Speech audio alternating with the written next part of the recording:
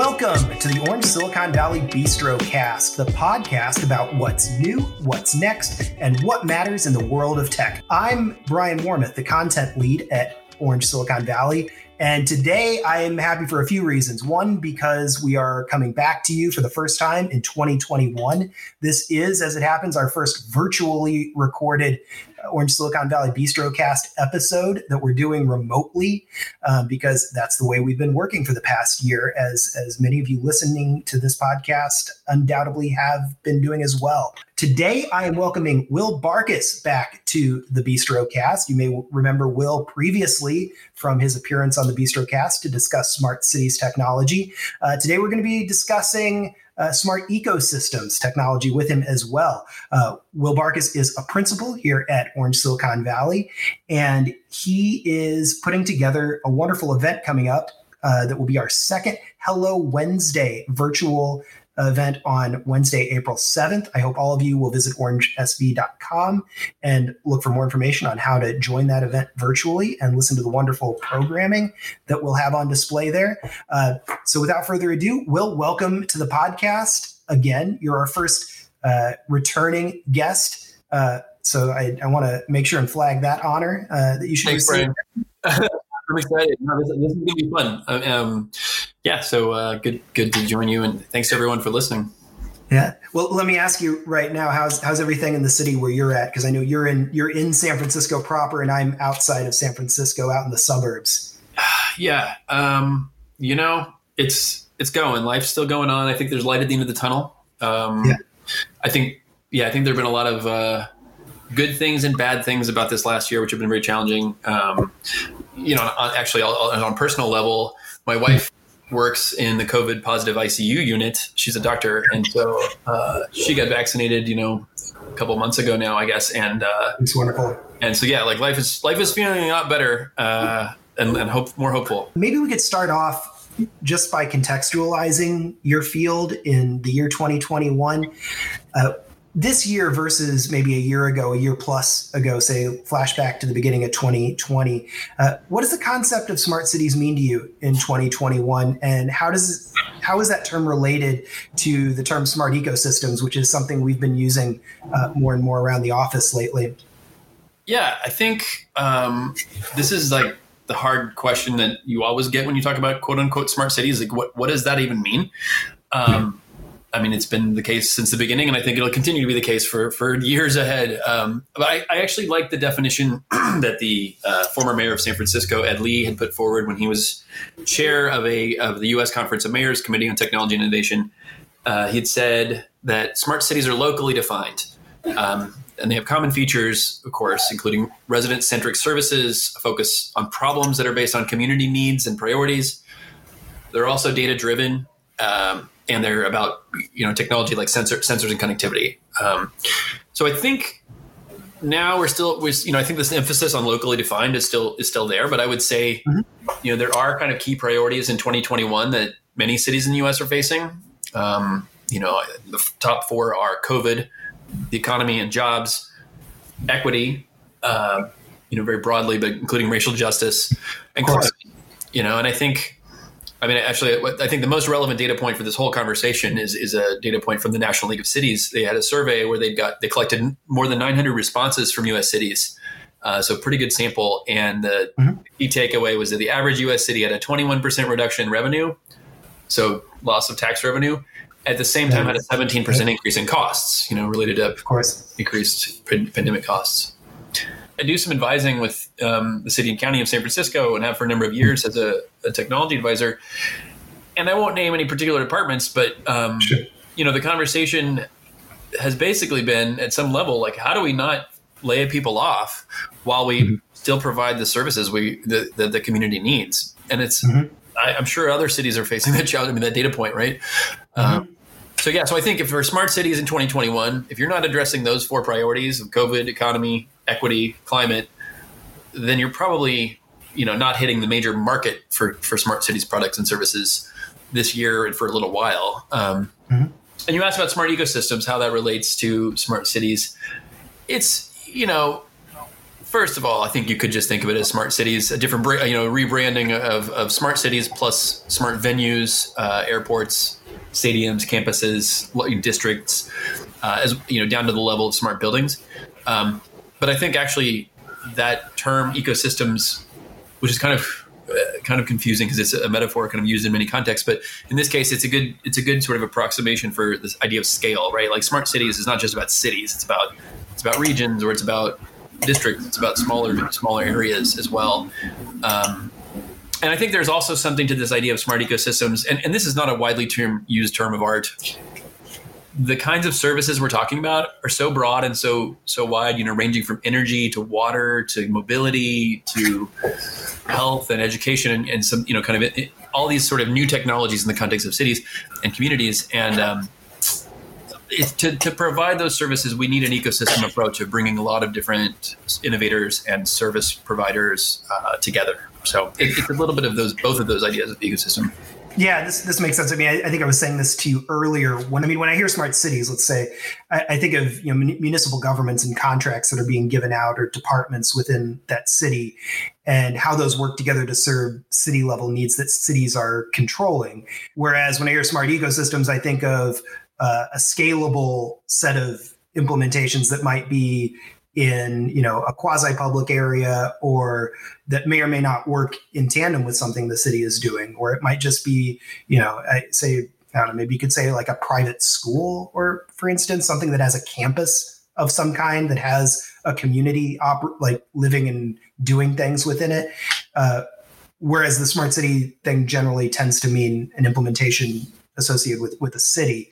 So I think of them as two definitions that are maybe overlapped a bit and that have things within themselves that work together. Is that accurate in terms of the way you think of it? Absolutely. Yeah. I think smart cities has tried to be that. I mean, it's not, it's smart cities and communities, or, there's always kind of a plus to it or something, and also you see the use of word smart agriculture, or of course. Smart buildings. We're still using all these years later. It hasn't the smart's still there. Well, maybe could we talk about where technology has come in the past year? Like, do you have assumptions or expectations that existed at the beginning of 2020 that you feel more or less confident about a year later when you talk about smart cities or smart ecosystems? You haven't had your assumptions and expectations about the world challenged in this last year. Then I don't know what lived experience you've had before this. That's the truth. We're going to see a lot of city level, community level changes related. Let's start with human behavior and the kind of questions I was just talking about how we want to live in our cities and communities as we, kind of burst back out of this socially distant life we've been living. And I think, many cities opened up outdoor dining areas. Or car parking was taken away to provide more boulevard space, like for restaurants and bars, and to allow more physically distant walking. There's been a whole safe streets movement that has taken off, closing off some streets within a neighborhood, not to allow through traffic, but cars can still come in generally, if you live there. And and there was a bit of bicycle explosion in terms of the number of bicycles purchased. I just saw that in Germany, they bought more electric bikes than the entire EU bought electric cars. And I think people have had a hard time buying bikes because they're out of stock. I remember those headlines earlier on in the pandemic. Yeah. Well, and those things kind of work together, right? The need to get outside and sort of still feel connected to your community and to be healthy. And then you've got these safe streets where it's actually feels great to bike now because you're not going to get run over. I think that hopefully some of these things stick around. And I think many of them will. So we'll see what snaps back, right? So I think it's going to be, then that's the $1 million question, like what behaviors revert back to the norm, but the pre-pandemic norm, and what behaviors stick around. So if I had the answer to that, I'd probably just go invest in the stock market. Of course. But I think like in terms of, assumptions around smart cities, first, I'll say it again, kind of the, it's COVID and the economy's stupid, referencing that old, it's the economy's stupid expression. But products and services, digital products and services, and information and communication technology is now considered essential. Before, it always felt a bit of like, no, this is really essential. Broadband, right? Communication is now essential service. After the pandemic, like if anyone wants to say like, why do we need 5G or why do we need connectivity? And code, right? One word. And I think ICT, information communication technology, has moved into a category of must have, not nice to have. And, cities have been in the process of becoming these grand, big cyber physical systems for quite a while, but that accelerated, in 2020. I think also a second maybe point.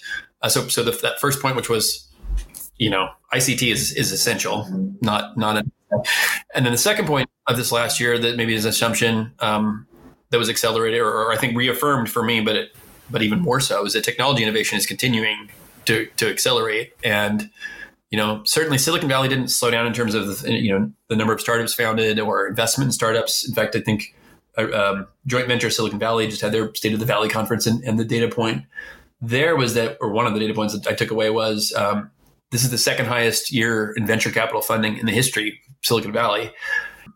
And if you think about market capitalization and then the sort of several $1 trillion of value added to the market capitalization of these, largely Silicon Valley tech companies, it's insane. At the same time, I can just throw a few data points out in terms of specific advances we've seen. I mean, so OpenAI released this GPT-3 language model with 175 billion parameters, and basically people were worried that they didn't want to release it at first. In fact, they said they weren't, and then they decided to. Was they generate text that's so high quality? It's very difficult to actually distinguish that text from that written by a human. You've also got widespread deployment of low power, wide area network kind of technology for Internet of Things devices that where energy usage is a bigger deal, and you want very little data, but like that's becoming more widespread. So it's kind of just like the march of progress, technological progress moves on. Mm-hmm. And along those lines, and maybe this is where we start talking about the singularity, is to get your head around just what these technologies mean. I think for humanity, like Google. One of my favorite quotes, but Google CEO Sundar Pichai had said this last year at the World Economic Forum that AI is one of the most profound things we are working on as humanity. It's more profound than fire or electricity, right? So think about the impact of fire on human beings and human society, right? Or electricity. He's saying AI, and this is the CEO of Google, saying AI is on par with that, right? And we're really at the dawn of this stuff, right? Mm-hmm. So, 100%. As amazing as this whole. And on a side note, I just want to say I'm glad we did not hit the singularity while we were in the middle of the pandemic. Yeah, not knock on wood, but yeah. No, that's it's true. That's true. And to allay fears, I actually just covered the Neural Information Processing Systems Conference, which is the preeminent AI machine learning conference, academic conference in the world. And, among numerous kind of key takeaways was these systems are smart, but they're not that smart, right? They're very good at specific intelligence tasks, but we're nowhere near creating general AI and the stuff that's going to launch the nuclear weapons against ourselves. Yeah, I mean, to go off of what you said earlier, the AI written articles products are something I've watched closely for most of my career because it's an existential threat, obviously, to people who write and edit things. And I still think they're very good at finding like numbers and constructing stories out of numbers and sort of templated ways of analyzing things, but you never get they still don't have the nuance of a human being able to do analysis and overlap, trends from different places and know where to compare and make comparisons and then, formalize those assessments in human language that people can understand. I always feel like I'm almost reading things through a layer that I have to like untranslate and translate back to be like, okay, I know how this artificial writer created this piece. And it's maybe about as useful as just getting an Excel spreadsheet of things to be able to compare, maybe a little bit more useful in some cases. So seeing with earnings reports, sometimes like you can get maybe a better summary of a company's earnings than spending the time reading over the full announcement that they release with it. But yeah, that's kind of where I stand with this. Well, and this is difficult because these are, this is certainly one of those sort of exponential technologies, right? And we're nowhere near the second half of the chessboard yet. But if you step back and think about it, intelligence is probably intelligence, right? Quote unquote, it is likely the most important or most valuable kind of tool set human beings have ever created so far. And then like through the process of our evolution and becoming, having these brains we have, right? Think, enables problem solving, pattern recognition, communication, collaboration, prediction. Right? These are valuable things, and that's I think human beings is the fact that we've taken over the earth kind of shows the value of that in terms of survival. But I really think that, I think that externalizing intelligence and like being able to sort of use it in collaboration with our own intelligence, right? Not taking humans out of the loop, but co-robotics, co-AI, in the near future, right? Externalizing intelligence and using it in collaboration with our own intelligence is probably going to be the greatest problem-solving tool human beings ever create, period. And these are all reasons why we're looking at things like the AI city concept and what AI means for products and services in the city context. But yeah, so what you're talking about is creating a world where people are able to work better, not necessarily where robots are doing all of the work and people are not, people are, secondary concerns to tasks getting done. Right. So I think that's a good way to frame it. Yeah. And I mean, I don't know the latest on this, but I think this is still true, but for a while after, AI systems had beat humans playing chess, there was the new sort of best scenario was actually pretty good humans playing in combination with AIs were able to beat either grandmaster humans or the AI systems. That's a great example. The Chimera systems where people are pretty smart at using tools, and so once you've realized you got this new tool, you sort of take it to the next level. So I'm not too worried for human beings, at least in the next 100 years. Great. Well, I want to move along to the next point because I think you're doing a good job of kind of summarizing the state of the technology. But how would you characterize the challenges that cities are facing right now, a year later, versus the beginning of 2020? You got into this a little bit, but I wonder if you could explore that. Like where the concerns are at, where the problems are at that are trying to be solved. Totally. I think just to emphasize that data point of like the National League of Cities survey, 900 cities, good sample, 21% revenue reduction in revenue and 17% increase in costs. So this challenge has been to how do you provide services with budget shortfalls? And that's something that was not existing on the scale that it exists on. Totally. I mean, I used to make this point though and I liked the quote from Peter Ames, who's the CIO of the city of Albuquerque, who'd said like the key goal of information technology is to keep the city in good financial condition through prudent management of assets and liabilities. Kind of ho-hum, but I think that was true before the pandemic. I mean, cities have never had tons of excess money lying around to try out new experimental emerging technologies. They need to fix the potholes. So I think that the pandemic has forced that to turn it up to 11, but I also think optimistically, and this is probably the key takeaway. If I had any key takeaway for people around smart cities and smart ecosystems, for the near future, is that there has been a massive digital transformation for cities just to keep functioning, and for organizations, businesses, schools, libraries of all kinds to digitally transform just to keep functioning, and for us as individuals and residents of our communities to digitally transform just to keep functioning. Right?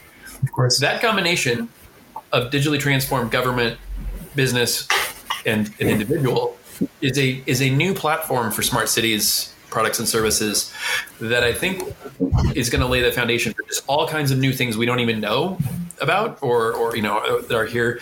And also going back to the older ideas that have been around, big data, cloud computing, the move to DevOps and or no ops, just basic technologies around data analytics, like these things now, software as a service, business models, these things can function in a digitally transformed society, essentially. So I think that's the new springboard for smart city stuff, in my opinion, is that digital transformation that everyone's been forced to undergo.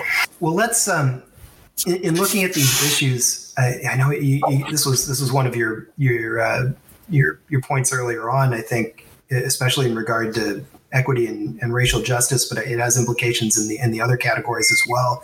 How would you characterize the ethical questions that these challenges present to cities as they figure out what technologies to use, how to use them in the right ways, how to solve the right problems? There's no simple answer to this, but I wonder if you could maybe characterize the layers that inform these decisions right now. Yeah. It's huge. I mean, it's hugely important, and I think there are many, many different dimensions of this. Well, so maybe I'll start with an example of the Neural Information Processing Systems Conference, which I mentioned I covered. The Preeminent AI Machine Learning Conference. So one of the main themes that came up, session after session, was how to embed ethics within every aspect of not just deployment, but research and development. And of course, there's so many dimensions around this, right, in terms of ethically creating and using technology. And part of that is because tools are created by people and communities, right? Human beings create these technologies and apply them to the world. So that creates a lot of challenges. And one of the tactical ways that the conference organizers chose to address it was that they recorded everyone who submitted a paper or talk to include an ethics statement that articulated the positive and negative uses of that knowledge that they were presenting for the first time. And they also had asked reviewers to flag anything that was ethically questionable for further review. And they created an ethics review panel to then provide a third, another level of peer review. So there are ways we can address these things. And I think there's also clearly ethical issues around like the who creates technology, right? And who puts it to use and who runs our companies and who provides our services and products, right? And so I think diversity, inclusion, and equity has become a big set of topics for companies and communities, especially as you talk about cities. There's a lot of inequality in various dimensions. Again, this is why it's important to talk about ethics in a short time slot. This should be the whole conversation. In and outside of technology, it is difficult to summarize ethics in tweet lengths of language. Yeah, and the last point I'll make on the ethics dimension is that we can use data to help us address ethical use of technology. And part of that is, I actually mentioned my wife earlier. I'll mention her one more time. She's leading the state of California's data and modeling unit for the COVID response, in addition to being in the ICU. It's no small challenge. And yeah, seriously. And one of the things they did was they developed a health equity metric that they used to make sure that COVID testing was being done fairly in communities, so that, I'll simplify, but more or less like the bottom quartile of the community was being tested in terms of socioeconomic status, was being tested at a rate similar, a fair rate compared to the top quartile of a given community. And then using that metric, then fed directly into how cities can move from one tier of lockdown, sort of red, orange, yellow, green kind of tiers. And that means, and their ability to reopen businesses, organizations, and schools, right? So that means that the metric's taken seriously, and these locations are actually putting resources into making sure they're actually getting the testing done fairly, and they're going to do the same thing, or they're developing similar approaches for vaccination. But so basically, I mean, data can be a huge force for fairness, if it's applied correctly. Yeah.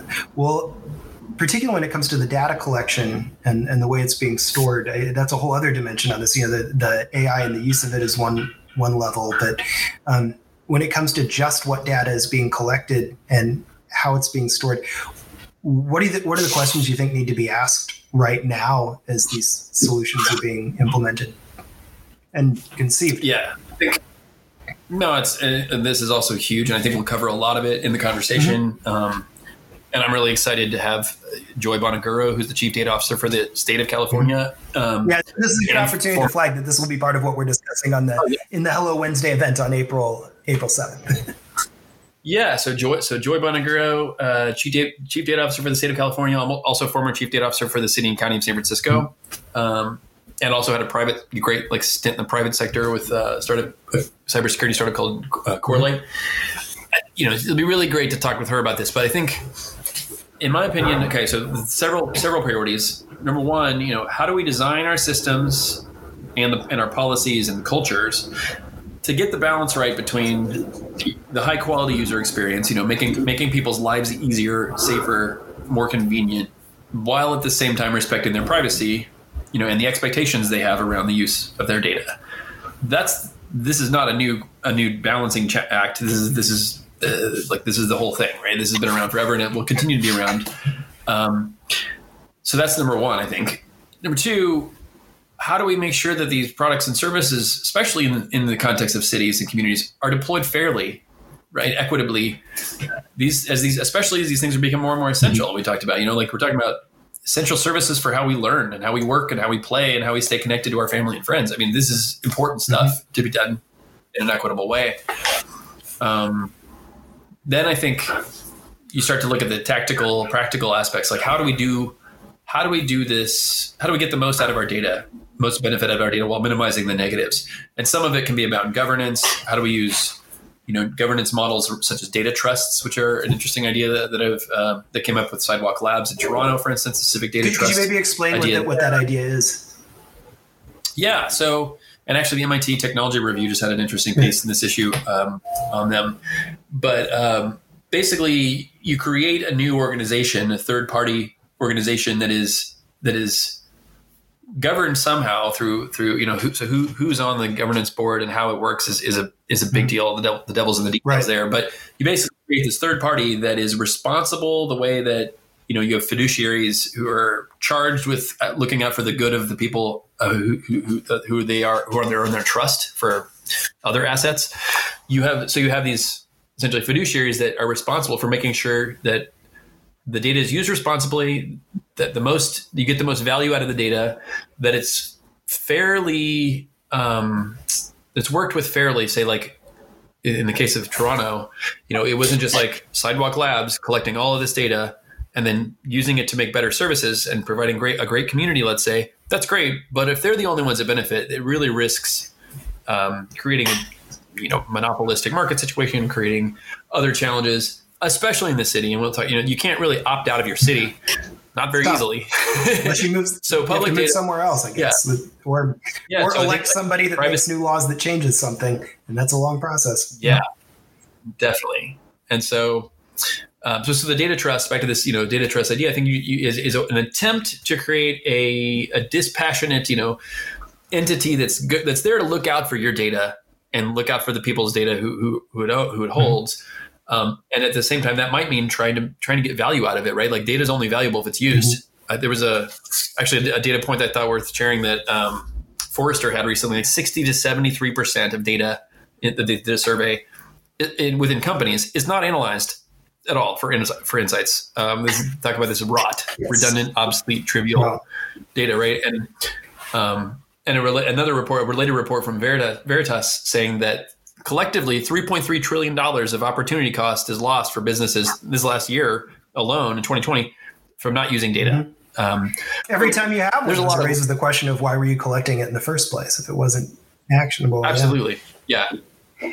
So then I guess figuring out how to do data trusts or using other technologies, even like different data infrastructures that might be private by design, or there's a whole, all these areas of using algorithms that don't need to know, they can do computation on encrypted data. It's called homomorphic encryption.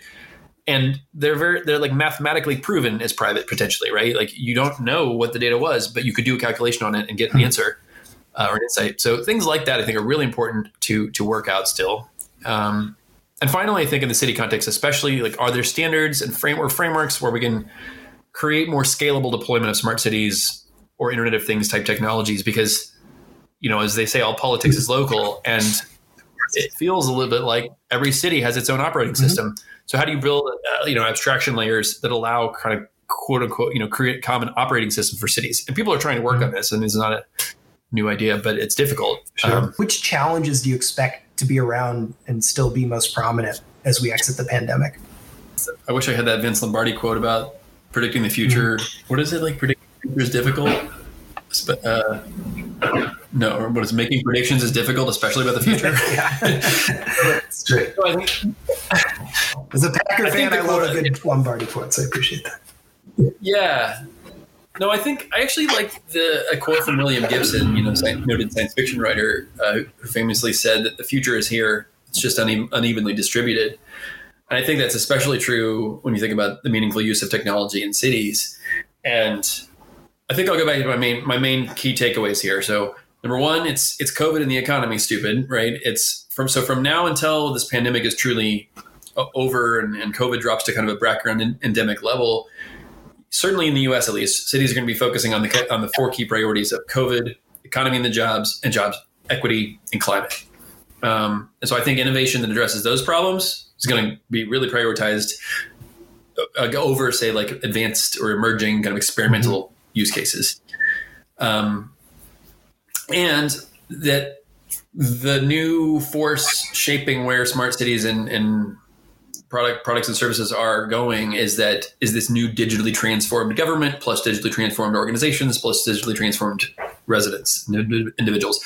So the radical acceleration of digital transformation that took place this past year is now going to be a platform for like many new digital services in cities. And I think, again, this is not going to look super like new robotics, AI, sidewalk robots delivering things that actually is exploding. But, it's going to look like the trends we've seen in big data and cloud computing and containerization, DevOps, NoOps, I mentioned, other kind of technology areas that have been changing cities and organizations for years and are going to continue changing cities and organizations for years. Data is probably the core of all of this stuff. I mean, in some sense, a smart city is a data-driven city, evidence-driven city. So I think there's no question that data is going to play an increasingly essential role in future cities. I think that's a great place to end on it, as you were getting up at the time here, Will. But let's put a pin in that, because I think the role of data in all of this is a great note to leave on, since that's what we'll be discussing. So let me just once again invite everybody, please join us on April 7th, Wednesday, April 7th, for our next Hello Wednesday event, where we'll be discussing data and its role in the future of cities.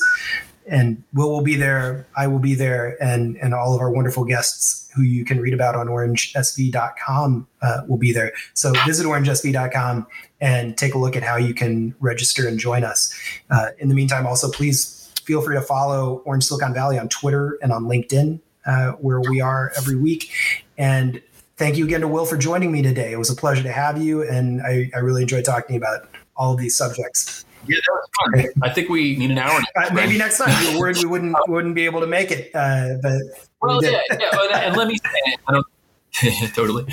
And let me add, and I don't know if we're over time, but you need to cut this. But I think this conversation on the Hello Wednesday on April 7th is going to be super interesting. We're going to be I'm going to give about a 25-minute, very broad, but also hopefully very deep kind of overview of smart ecosystems with respect to especially data kind of in the future of cities. And then we're going to have a 45-minute panel, open conversation with Joy Bonaguro. I mentioned Chief Data Officer for the State of California. Julie Line, who's a venture capitalist. She's a co-founder and managing partner at Urban Innovation Fund. So she's going to bring a VC perspective and a private sector perspective. And then a startup co-founder and CEO, Joe DiStefano, who's co-founder and CEO of Urban Footprint, which Fast Company recently called one of the world's most innovative companies. And I think, we're going to talk about these issues. We're going to talk about other issues. I'm sure we'll take some questions from the audience, perhaps. So we better. Be great for listeners out there to join us Wednesday, April 7th. The last one was a really good. We had a really great success with the first one that was about data privacy, and I think this is a great follow-up to that conversation in the context of technology in cities. So, yes, please join us. Join Will. Join me. Join all of these wonderful guests that we're going to have. It's going to be a great conversation. Yeah. Cool. All right. Thank you, Will. I'll talk to you soon. Bye.